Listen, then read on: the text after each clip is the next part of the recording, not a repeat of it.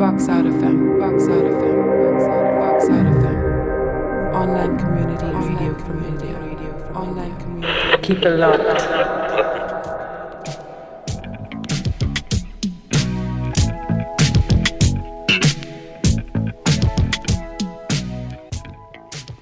Greetings to you and yours. Welcome to a brand new episode of Fresh Out of the Box. And today we're blessed with an icon, a legendary hip-hop DJ, Stretch Armstrong. How's it going, man? Hey, how's it going? Good to be here. Welcome to India. Welcome to Delhi. Thank you. So how's your experience been of India so far? Is this your first time here? Definitely my first time. I spent 4 days in Mumbai. Had a great time, but used those 4 days to sort of just get acclimated to the time difference and whatnot. And then immediately after my gig over there, we hit the road and we went to Udaipur, Jaipur, Varanasi, and then we ended up here. So we've been seeing a lot of stuff. I don't know if I pronounce those city names right. It's pretty good. It's pretty good. So, did you have any expectations of India before you came here? Did anyone tell you what it's all about? Yeah, I mean, I've got relatives that have gone on many trips here, so I've heard about it. I've seen photographs, but you know the it's not the same as as really just feeling it, seeing it, smelling it, the whole thing. And I've had an amazing time. It's way too short a trip to really take in all the places that we went to. So I definitely would like to come back. In fact, I might be coming back on May 20th. I don't know if this. I might be premature in saying that, but I hope I can come back soon. And if not May, then another time, either for work or for pleasure. So I heard you're vegan. Is that correct? Yes, I've been vegan for this is over a decade. Great place to be a vegetarian or a vegan, right? Vegetarian, there's a lot of butter and cream that they sneak into things, which has been kind of surprising. I really been told that this was like a vegan paradise, but in some ways it's vegan hell because there are all these incredible veg dishes that they put cream in. But I've had an amazing time. That's it's always a integral part to any successful trip is the food, and the food's been amazing, really fantastic. I eat Indian food at home in New York a lot. What do you make? Do you have any? No, I don't make it. We're not there yet. All right, so we're blessed to have you here. If you don't know who Stretch Armstrong is, way back in the early 90s, well, actually in 1990, you started a show on college radio.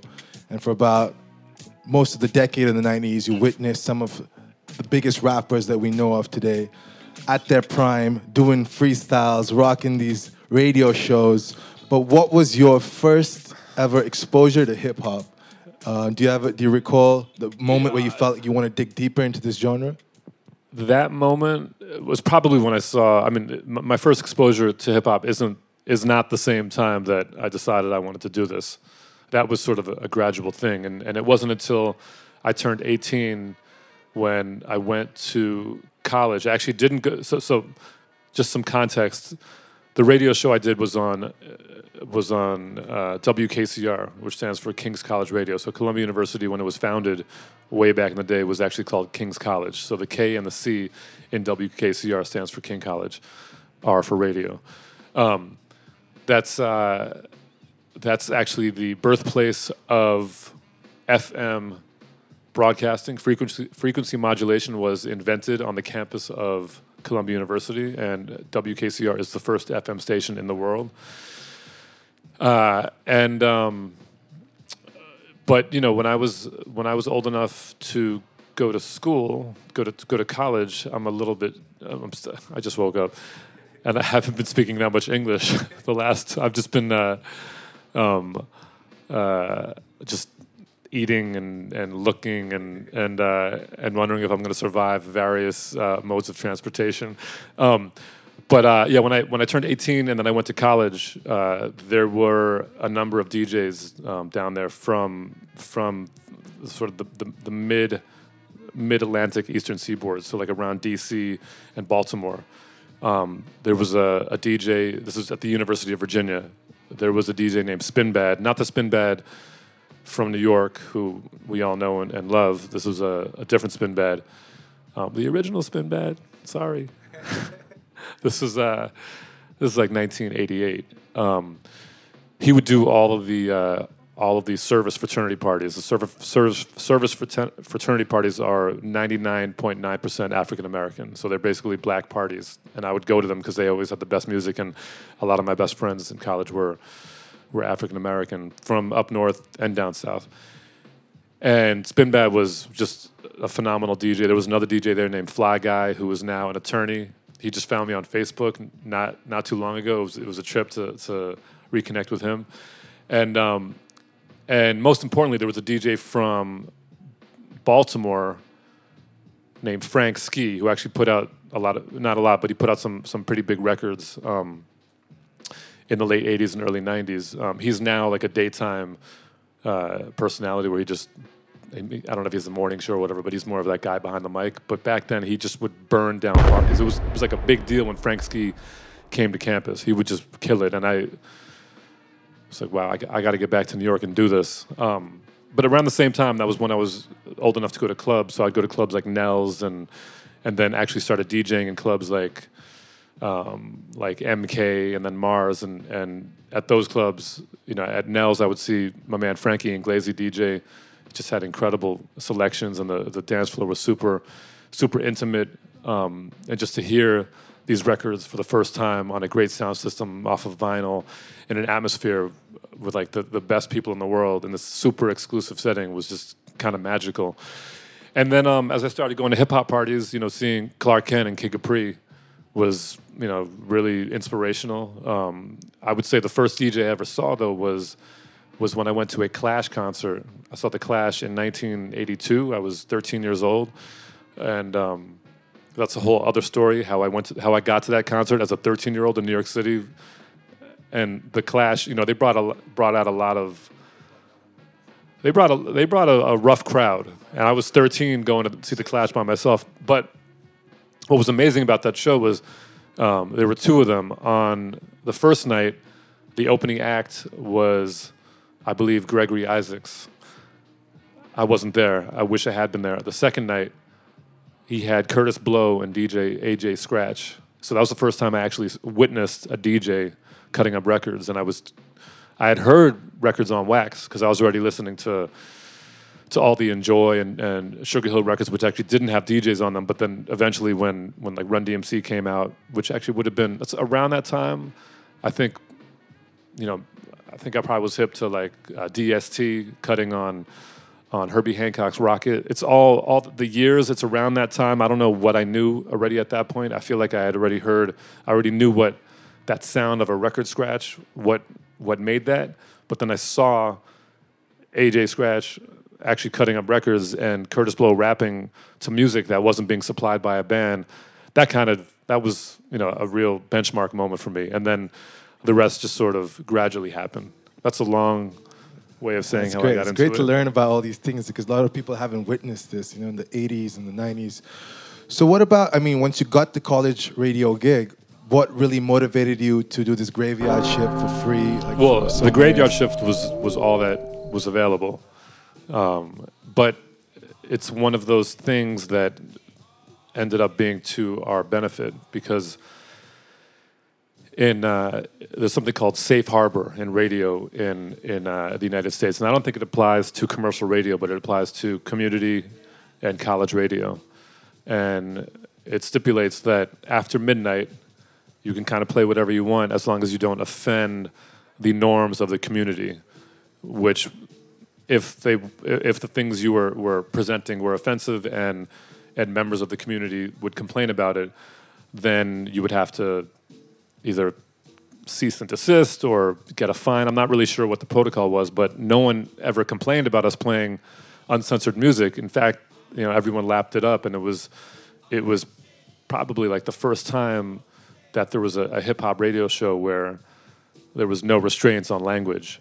And that really allowed me to play records that weren't edited for radio, which would be all the singles, so then, in situations like that, you're playing music that's dictated by by the people making the records, and a lot of the time that's record labels. Sometimes it's just people making records, out of their, makeshift studios or super indie mom and pop, and that's we supported the hell out of the records like that. But like getting records from the big indie labels like Tommy Boy and whatnot, it was great to get those records. But I wanted to play records that no one else was playing, and a lot of that time meant playing records that weren't edited. And when I got on the radio, editing music wasn't easy. There were no digital workstations. It was all about splicing tape, and I never really did that, and I didn't have to because I could play album cuts and things off of tape, records off tape that weren't edited.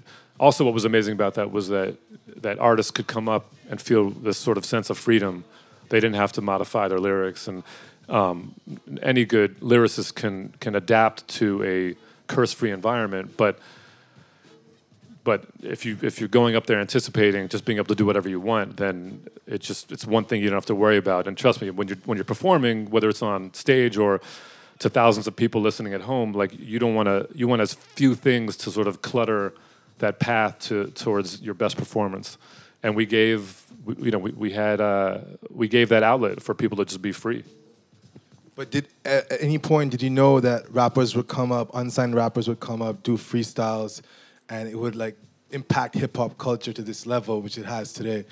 Did you have any idea, or at any point did you know that this is gonna like blow up? That hip hop was gonna. I mean, in our minds, hip hop had already blown up. It was like it was part of our life. I mean, I don't think we could have foreseen where it's come to now. But certainly we had an idea that we were affecting, that we were directing the culture in a way. And of course, as hip hop became more mainstream and Hot 97 came into the market and Funkmaster Flex was really dominating the more mainstream hip hop culture in New York City, we were kind of the counterpoint to that. So over time, I think our show became even more important because we were offering that alternative to what the industry was dictating. It's more underground. We were like a foil, of course, yeah. And that wasn't the case when we got on. We were just playing. There was good music and bad music, and then as time went on, it started becoming a little bit more confusing. Okay, what's good? Well, it depends on what your taste is. There were so many more dishes at the buffet, right? I mean, now you really you have people arguing about this stuff all day, and you got some people be like, "Yo, Drake is like one of the top lyricists," and I'm like, "Well, yeah, compared to young this guy and that guy, yeah, he is lyrical because he's using lyrics, but then you've got a lot of people that are like, yo, Drake is like the worst thing ever, and ever because he's so big, right? It's like you're huge and horrible, so you've got to be the worst. I'm not endorsing any of these points of view, but that's the time we live in. It's like it's there's no, of course, yeah. There's no Bible that's sort of determining what is what. I guess it's crossed over to pop music, and it's become something which is so mainstream that different artists have come out to adapt to that market. Sure, of course, and artists got to decide, what they want to do, what their aim is. Yeah, exactly. So, but you witnessed some of the finest rappers before they were signed to any label. Was there any particular rapper that you feel, oh wow, okay, this guy's gonna blow up big, before he had actually got signed? Yeah, I mean, probably all the ones that did. And then, of course, there were ones that didn't, that we thought would, right?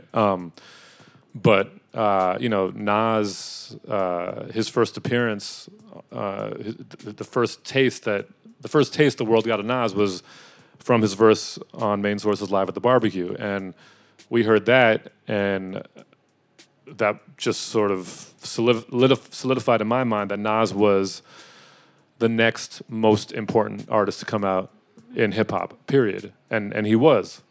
Amazing.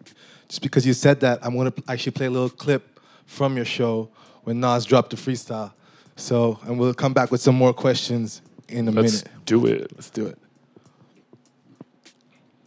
This is just before he dropped the Illmatic, a classic album, his debut album in 1994. Which turned 24 yesterday. 24. So on the 20th anniversary of this album, he dropped a double CD, and he actually one of the double CDs is a clip from the Stretch Armstrong show with Babito. It goes like this. What up, Bob? Yeah, 1 2 1 2. Check it out. This is the Stretch Armstrong show. Let me turn on the mid-ikes. 1 2 1 2. Here we go. What's up, baby? What up, baby Paul? Chillin', baby Paul. Right. Who's in the house? Right. Introduce yourself, yo. Yo, this the big motherfucking Illmatic Nas. Know what I mean? And on the side, we got G-Wiz. I got my man Grand Wizard with me, my brother Jungle, 6ix9ine. my man 6ix9ine, TT, and my man Sudan. True. Big Soup. You know what I mean? Big Soup. Give a shout out to my man Wait No, you know what I'm saying? He had to chill downstairs, you know what I'm saying? But it's Yeah. alright, though. Maintain. Yo, chill. my bad, yo. You know what I'm saying? I'm gonna give a shout out to your man since I doubt. made him wait outside, you know. No You know what doubt. time it is. Y'all hear the bridge beat. This the Word anthem up. right here, No yo. doubt. That's where you guys are from, right? I think. I No don't know. question. Queensbridge in the house. True. Alright. 1 2. Yo, but people, what I'm saying, like, people has definitely been waiting for the album. Why don't you let them know what's going on with that? Yeah, the album getting ready to come out in January. The name of that is Illmatic. You know what I'm saying? It's just science. Bunch of sciences, you know what I'm saying? We got Mad Jewel. one of your joints up here. It Ain't Hard to Tell, produced by Large Professor. Who produced your album? You got a couple producers on it, right? Yeah, Large Professor, Premier, Pete Rock, and Q-Tip, my man Tip. No Yeah. doubt. He did One Love. What's gonna be the first single? It's gonna be, I'm getting ready to throw It Ain't Hard to Tell out. I'm gonna throw that up in the air for all the listeners one time, you know what I mean? Then I'm gonna put One Love out. Alright. See how- Sounds good to me. Yo, Stretch, you ready to hit him up with See this how beat? that go. You guys wanna kick some shout outs before we start freestyle? Yeah, Sue, represent, Sue. No doubt. Yo, I'm representing Queensbridge. I'd like to give a strong shout out to my brother Bar Kemp, my motherfucking cousin Wayne Nard. Peace. Right. Represent, Grant. Represent. I wanna give a, yo, this is Big Nas. I wanna give a shout out to my man Primo, you know, from Gangstar, No Guru, doubt, no doubt. Little Dap, J. Rule, Malachi, the whole crew, Foundation. Queensbridge crew, 40 Busters, Shorty Busters, Vernon Posse, Goodfellas. You know how that go. Word up. My man Ill Will, rest in peace, forever No God. Tragedy, MC Shan, and the whole crew. You know You know how I that gotta go. give a shout out to Molly my man Mall. Big Bo. You And know my what man I'm saying? Big Bo locked up in a piece, and my man Drawers, you know. Big Mayo chilling, lounging at the crib. Check it out now. Yo, Alright, Yo. the mic is open, yo. For the Stretch Armstrong show, hosted by Yo, Bobby. how should I start this? How should I begin to sin? Grab the microphone and my rhymes are in. Wheel of fortune, spin around. Check it out, I'm not a rap clown. Get smacked down by the fucking 4-pound in your dome. Hit you with the neck plate chrome. Queensbridge, that's my motherfucking home. Off the top of my head, yo, I'm a blunt head. Police want a nigga dead, but I'm not going out like that. Black, I kick the actual facts in so long. Cold as a polar bear, I swear, word to will, but I'm a chill, rhyme to kill. Niggas know the style when I freak the profile. Asiatic child, yo. Grand Wizard yo, on the it's side of me, Wiz, yo. you know what Get I'm on the saying? mic and bless the MIC. Hey yo, but I'ma pass it off to my man 6ix9ine. You kick it one time. Hey yo, 6ix9ine a true to life nigga. Yo, my style is iller than Hollisberry's figure. Yo, niggas don't fuck with the 6ix9ine. Shorty, watch your mouth, I smack you back in your vagina. Here's some reefer crack the sunrise tequila. Kill the margarita, here's a 50, get some more cheaper. The ghetto trooper, so spart up the Buddha. My thoughts stay nasty like the underground sewers. To be the man, you got to beat the man. It ain't nothing stomping over here, but nothing up my Timberlands. You want static? Let's have it. Niggas who flow like the Atlantic will sink like the Titanic. Since birth, I was thinking too fast. My first beef was with the doctor when he spat me on my ass. The trigger man, I'm crazy like Sam. My skills so ill like a white bitch. Check it out now. 1 for the money, 2 for pussy and foreign cars, 3 for Alizé niggas deceased or behind bars. I rap the Vanguard, check the prognosis. Is it real or showbiz? My window faces shootouts, drug overdoses, live amongst neurosis. Only the drama. For real, a nickel plate is my fate. My medicine is the ganja. Here's my bases. My razor embraces many faces. Your telephone blown, black stitches of fat shoelaces. People's a petrol, dramatic, automatic, fofo. I let blow and back down popo when I'm vexo. My pen taps the paper, then my brain's blank. I see dark streets hustling brothers who keep the same rank. Pumping for something, some are prosper, some fail. Judges hanging niggas, uncorrect bails. For direct sales, my intellect prevails. For my hanging cross with nails, I reinforce the frail with lyrics that's real. Word to Christ, a disciple on streets, trifle on beats. But chill, let the microphone and say peace. So Sudan, take the microphone in your hand, kick the flim flam. Yo, check it out, I'ma give a strong shout out. This is my man Will. I know something I done wrote up for my man Will. Go a little something like this, called Rock About Homeboy. No doubt, no doubt. Check it out. Queensbridge, when will the drama ever cease? I like to say peace, Willie, and rest in peace. A cool brother who's all about justice. I still can't understand how he left us. Well, he's gone and life goes on, you know. We had a crew, but one by one we go. Memories of his face that were full of joy. Rock-a-bye, homeboy. Reminiscing with the brother standing on the block. Never talk a lot, never was a big shot. It's so hard to say goodbye, it's a sad song. And damn, I can't believe my man's gone. Thinking back in the days when we used to laugh. Now it's a memory that's haunted from the past. Poor Willie, it's a shame how the ghetto got him. And word is born, I wanna cry when I think about him. 3 bullets to his back on his own block. Not a way to go, killed by the buckshot. Queensbridge, wake up and smell the air. And stop killing like a villain like you don't care. Remember Willie and the times we had with joy. Rock-a-bye, homeboy. Rock-a-bye, homeboy. Bridge style. My skills are ill like the Prince with a plan. My brothers run from Sudan, then the Ku Klux Klan. Like a kamikaze Saddam, the same in one. Feel the buns of a nun for tricks and fun. But chill, I slow a verse so you can understand. I kill rappers off quicker than a motherfucking mic man. And when it comes to a battle, I stand out tall like the man who played a man on the white show. 1, 2, 1, 2. What you gonna do when the flavor's coming after you? Grand Wizard, take my side. 1, 2. Grab the microphone and I'ma rock it out right to my man Jungle, dwelling in the jungle. Where must we go? Where must we wander? Deep out the skies come the MC Nas. Not to surprise, but to civilize over dumb men wandering around the streets, listening to a nigga rapping on fly beats. I just kicked the mad Philly style. Get buck wild, cause you know my style. I can run a word, kick it to a herd, make him turn into a rich man, increase the plan, the master plan. Yo, I'm bugging out, cause the weed got me bugging, plus the Gander stout. Grand Wizard, yo, do my physical. Why don't you make the microphone miserable? The G, the Wiz. You know that I go just go get this. I got my man Nasty on the side of me. My man 6ix9ine. You know. So that was Nas in 1993 on the Stretch Armstrong Show. And Nas and his boys that I think I forgot all those other guys that were rhyming. Nas rhymes again and kind of saves the day. But yeah, that was 93. 93. Memorable evening. So around, I believe, 96 is when you also started doing a show on Hot 97. Is that correct? That's right. So from 90 to 99, I was doing WKCR. I think in 98, I stopped doing it with Bob because we kind of had a falling out. And we were both doing Hot 97 from 96 to 98, and then I did Hot 97 by myself from 98 to 2001. And so around 96, I felt like hip-hop kind of changed a bit. There were a lot more glamorous videos, the Hype William videos, the whole beef, East and West beef, which of course blown out of proportion. I felt like hip-hop had kind of became a bit more mainstream by then.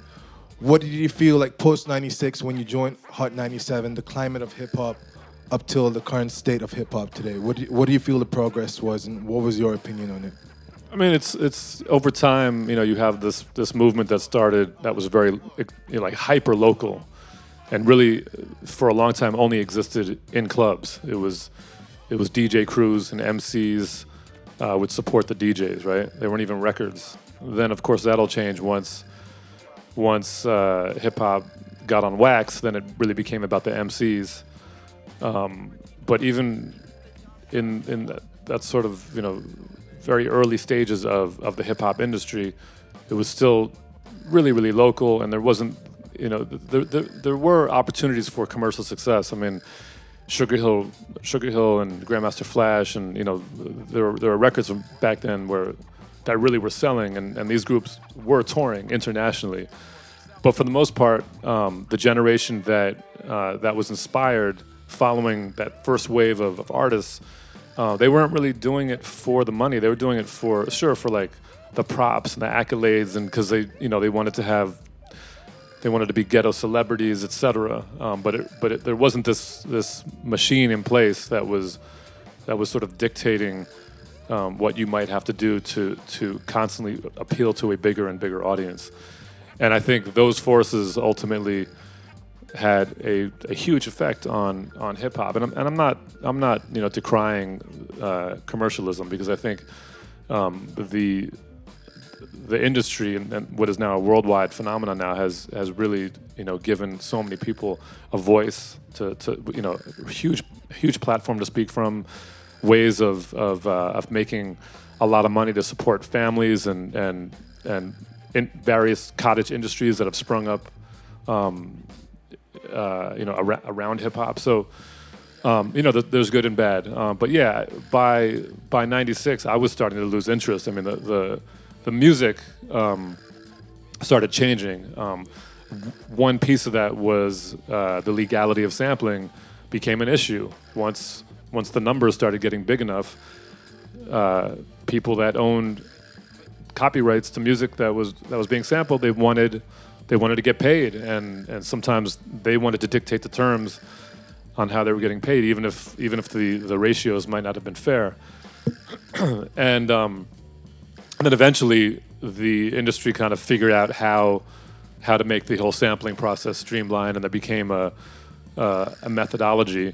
But the end result was that a lot of producers who would have to eat it, they'd have to eat the potential earnings from having to share the copyright with copyright owners. They decided, you know what, I'm not going to sample anymore, or if I am, I'm going to chop the crap out of it so you don't understand it. And that actually was, in typical hip hop fashion, taking a situation and turning it into a plus. But I think that did not become the dominant way of making hip hop music, right? So like when you got guys like Premier just chopping the crap out of beats and making these sort of really abstract musical loops that bear no resemblance to the originals, that's beautiful. But that's not the hip hop that the average person on the street is listening to.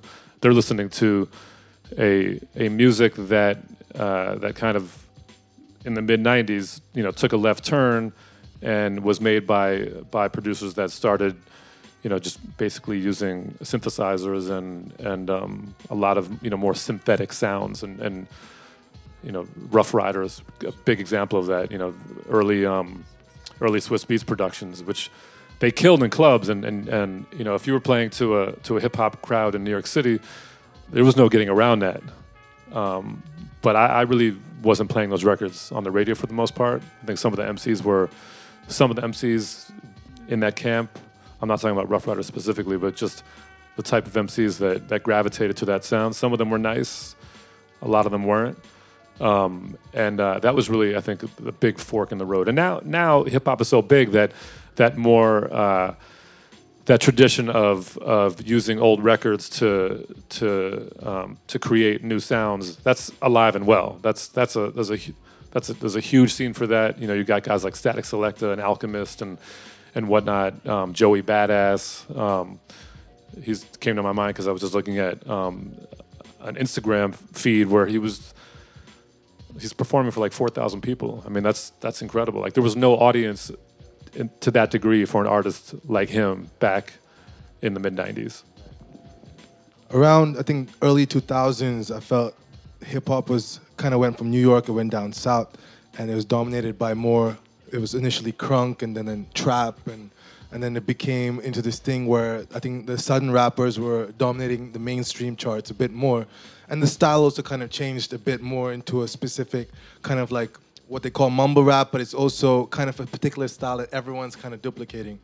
What are your opinions on the current like scene in hip hop and what the new artists that are coming out? Yeah, I mean, I think there are valid criticisms of trap music, just like there are valid criticisms of like backpack rap in the '90s, where like I would just get these stacks of indie releases and like all the drums sounded the same. Everything was like, it's like, yeah, I've heard that. I've heard that many times. And you know, in that regard, I think, you know, trap is at this point it's getting pretty repetitive. Personally, I think the sonics of it are really exciting. I love bass music. I think you just have to look at it as something. It's different music. I mean, it almost should be. I mean, it's good they're calling it trap because I think calling it hip hop doesn't really do a service to hip hop in general. Yeah, there are beats and sort of rhymes, but I mean, it's so different from what I would, you know, call hip hop. So, and you know, I like some of those records, and then of course you got trap music where you got MCs actually spitting lyrics, and I think there's a lot of music out there, and I think rather than constantly complain, I think it's probably more productive to champion what you like. Absolutely. Now, I mean, if you look at my Twitter, I mean, like, I made fun of Pitchfork magazine saying, you know, Cardi B is, you know, one of the most important MCs or important rappers ever. I'm like, really? I mean, that's funny. Yeah, I mean, I just recently saw Bernie Sanders retweet Cardi B and quote her for one of his, you know, campaigns or whatever. But anyway, but let's see if you could travel back in time and go into the golden age of hip hop, say around 93, 94, 95. The golden age was 86 to 88, Yeah. but who's counting? Relatively. For me, I personally feel that 93, 94 is some of the best hip hop came out. I'm talking about 95. Really, what about 90, 91? Yeah, sure. I mean, I guess, yeah, we can. Tribe, Brand Nubian, Main Source. Sure. I mean, that was a relentless time for hip hop creativity. Sure. I mean, I won't argue from 86 all the way through. I would say 86 all the way through 94. You know, culminating in Nas and Biggie and Wu-Tang. Yeah. But if you had to go back during that time, say from late 80s to about early 90s, and you had to give some advice to a rapper who's about to break through and who's already like huge now, but what kind of advice would you give a rapper at that point? Anything in particular? No, not really. I mean, the artists that make it don't really ever need advice.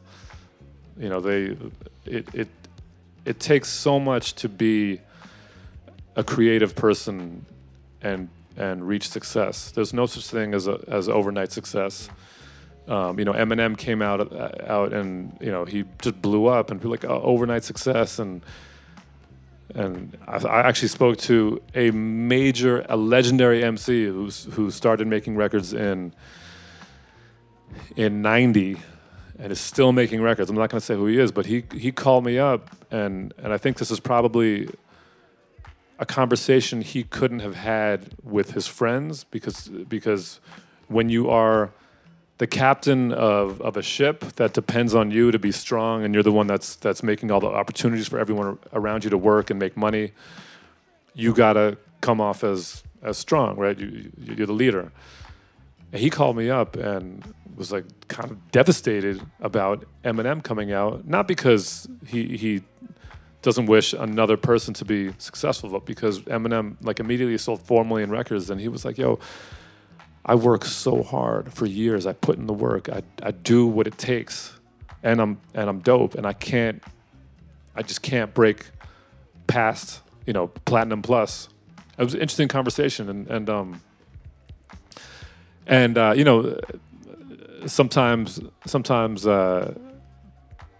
things aren't really up to you. You know, the world will determine a lot of what happens to you. But my point is that the artist that made it, so someone like Eminem, he's not an overnight success. Like M was grinding for a decade up to that point, right? And And I've seen it firsthand. The artists that make it, there is no telling them that they're not going to do it. Like, they know they're going to do it. I mean, Jay-Z came up, first time we met him, he came up with Big L. Big L was like practically like the resident MC, because our station was in Harlem and Big L lived in Harlem, and he could come by. He was one of like 3 people that could just come by and be like, hey, what's up? I'm here. And we're like, come, everyone else, no, you're not on the list. Let's, reach out to us. We'll arrange. He just would come through, and he brought Jay-Z one night, and that's what you hear Bob on that recording say, I see you brought your man. So Jay-Z was unknown, right? We didn't even know his name. But Jay's aura about him was just oozed confidence. I mean, he was downright cocky. And we asked him about that when we interviewed him for our film. And he said, I just had this supreme belief in myself. Like, I knew I was going to make it. And I'm not saying be cocky, because that can also, as an up-and-coming artist, if you're really arrogant, like, that's going to turn off DJs and radio programmers and promoters, that they're not going to want to work with you. You got to have that belief, but you also have to be humble and cool. You got to sort of walk that fine line. And I just ended up giving advice to young artists. But really, if you're easily discouraged, it's not for you, because you're going to be, everything you do is going to be picked apart, and not just your music, but your life, right? Are there any particular artists or selections that you're digging right now in the current music scene? It could be outside of hip hop too. Yeah, I mean, I couldn't really tell you without looking at my records or my computer, but I do. And he's not an underground phenomenon anymore. He's ridiculously mega. Anderson .Paak, I think, is phenomenal. Nice. Been digging him since I first heard him on Radio Nova out of Paris, before anyone in the States was listening to him. And I love everything that Kaytranada does. I think, someone who can sort of really, really has sculpted his own sound. I mean, you hear a record of his and you know it, whether it's trap-ish or house-ish or hip-hop-ish. I tend to. I gravitate more towards music than lyrics anyway. So someone like Kay is just someone that I really, really rate highly. What about, where does Stretch Armstrong find his inspiration besides hip hop? Is there other music that you listen to, or is it a hobby or some other interests you have? Yeah, I mean, at home, my records were in storage for almost 10 years, and I just got them out a year ago. So I've got my record collection again, and I set up a turntable, with my hi-fi setup in the living room. This is not a DJ setup. This is like a really dope system that I bought, I think in like 1997. I still have it. It's got like, tube preamp, and like digital audio converters and whatnot. I've got a turntable set up there, and I just play old records, and I've been playing, just old stuff from my shelves, records that don't exist digitally, and records that I haven't had in my grasp in over 10 years. So it's been a lot of fun having them. But I listen to a lot of different stuff, and that's what everybody says, but I really do. And then sometimes I'll get on a new music fix. I'm particularly partial to Jamaican music. Listen to a lot of it at home. I played a dancehall set in Mumbai, and people went bananas. And I get it. I mean, like, there's been a heavy Indian influence on production, and particularly 90s dancehall, and a lot of the syncopated rhythms are very similar. So I think it would only make sense that an Indian crowd would gravitate or be really receptive to a Jamaican set. And of course, I see Johnny Osborne on the wall. So he was here. So we run a festival called Goa Sunsplash. And yeah. I was reading about that. Yeah. I was reading. How do I get on that bill? Well, next year we'll get you on that. I'm serious. For sure. Yeah, for sure. 2019. We'll get your details down right now. Yeah, I'm down. So I mean, we've been I could play reggae. Yeah. No, seriously. What are your favorite reggae dancehall artists? Any particular ones? Like the new dancehall artists? Anyone you're digging? Yeah, I mean, all the ones that I think are doing stuff that I think is in the tradition of the greats, right? I mean, everyone from Vibes, Alkaline, and Conscience, and etc. Do you feel like there's a bit of an organic feel still with reggae and dancehall and Jamaican music, just like how hip hop started initially? Yeah, I mean, I think there's similarities to the problems in dancehall. I mean, I talked to friends of mine who are Jamaican of the same era, and we it's similar. There's like a lot of music that is almost oblivious to the really rich tradition that came before, right? You had, Jamaican engineering and production was some of the baddest, in any form of contemporary music from the 70s through the 90s, and there's been a cheapening of dancehall production, but I think that's a generalization, and of course within that there are certainly people doing amazing stuff. You just have to find them. The difference was, parallel to hip hop from like 86 to 95 or even beyond, roughly, the good stuff in hip hop, it was so obvious what was hot. And the same thing in dancehall. And I think now it's, the digital revolution and the internet has made everything so schizophrenic and fractured that it's really hard to find those people that have really good taste and are really consistent and are people that you could go to on a regular basis to influence your music choices. And of course they're out there. There are thousands of people making playlists and whatnot. You just have to find them, because it's not the guy on commercial radio on your local station. It's not that guy, and it's not the guy on the weekend either. It's much more. You gotta dig around and find it. Like it's like digging for records, and most people, I think, don't do that, right? They don't have that hunger. So, and that's why a lot of whack shit gets really, really big, because people don't have a discerning ear.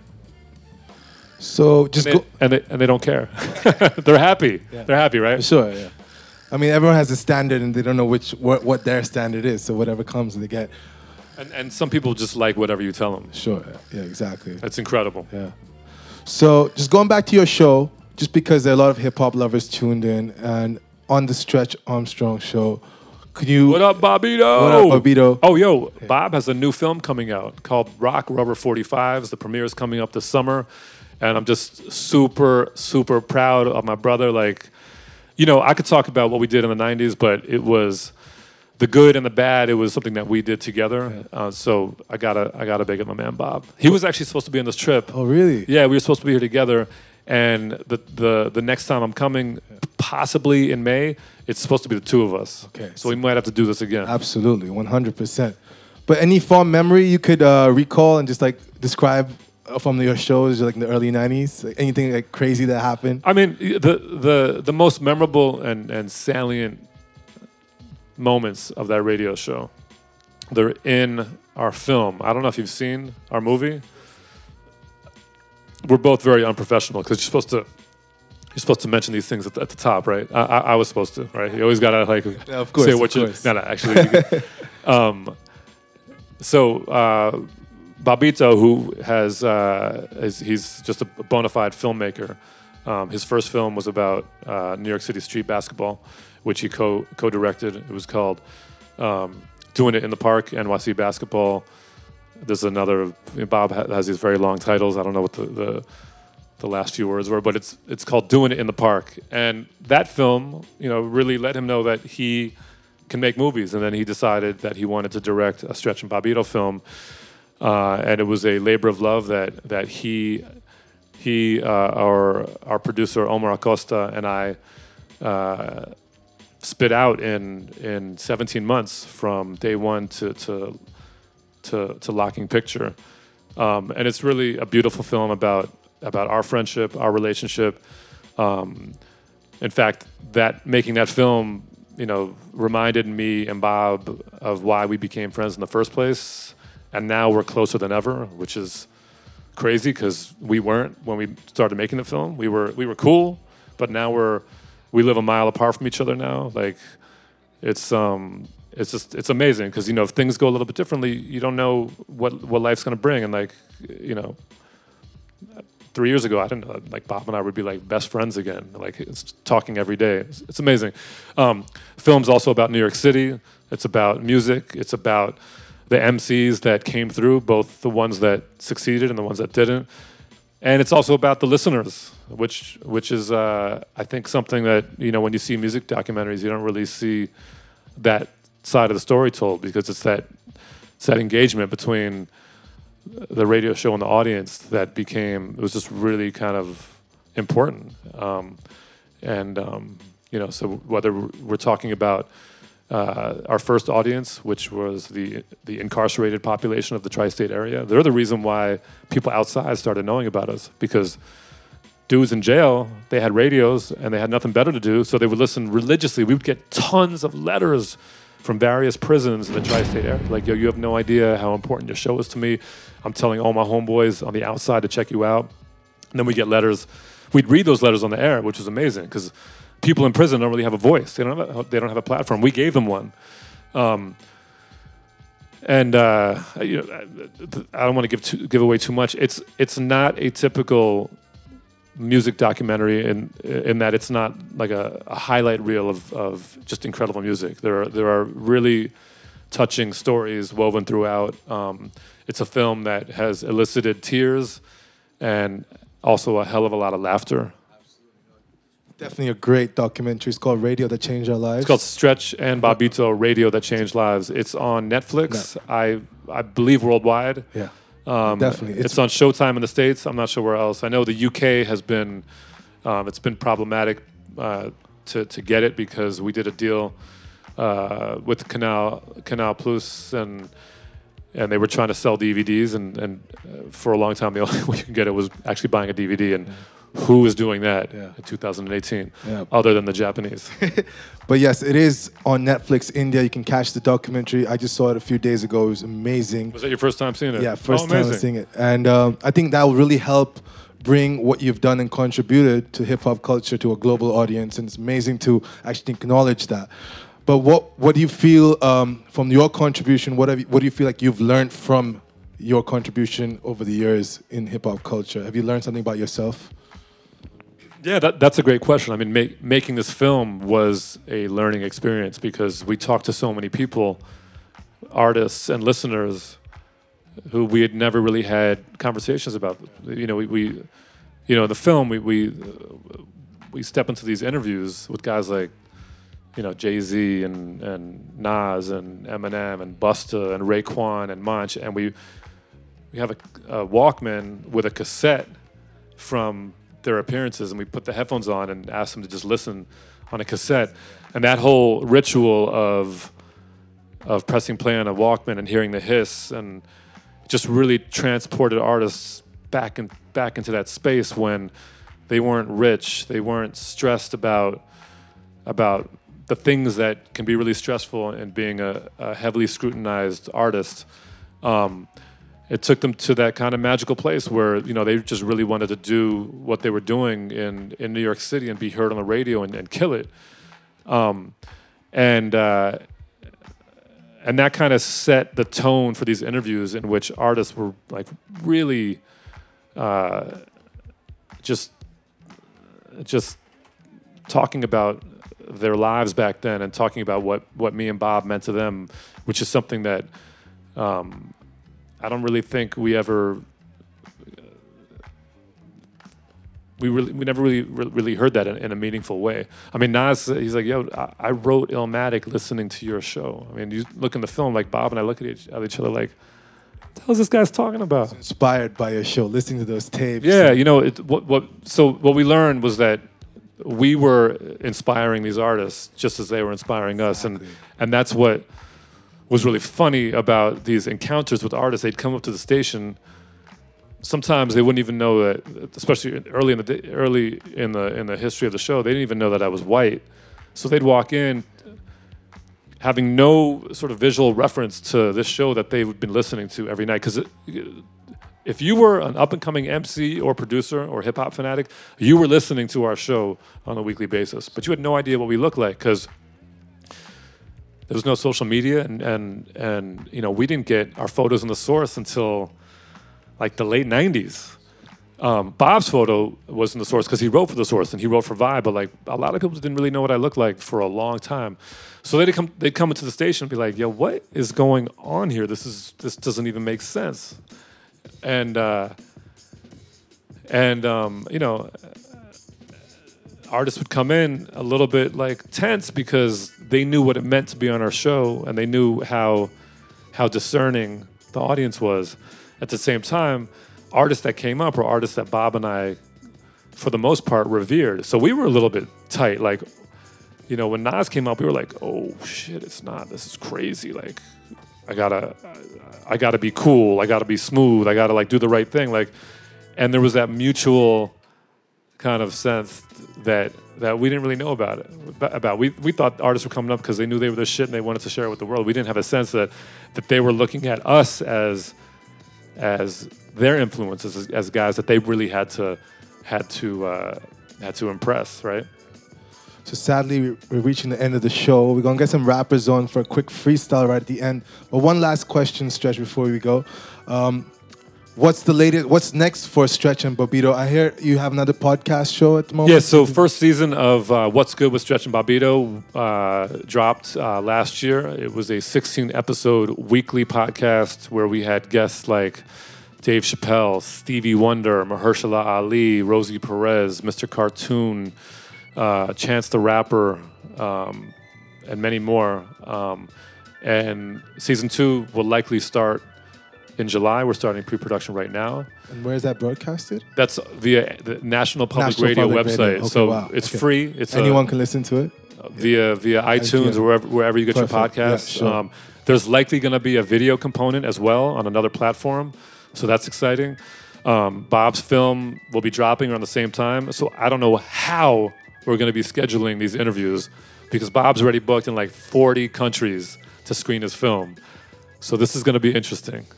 Well, thank you so much for Thank you. blessing Appreciate the it. radio station.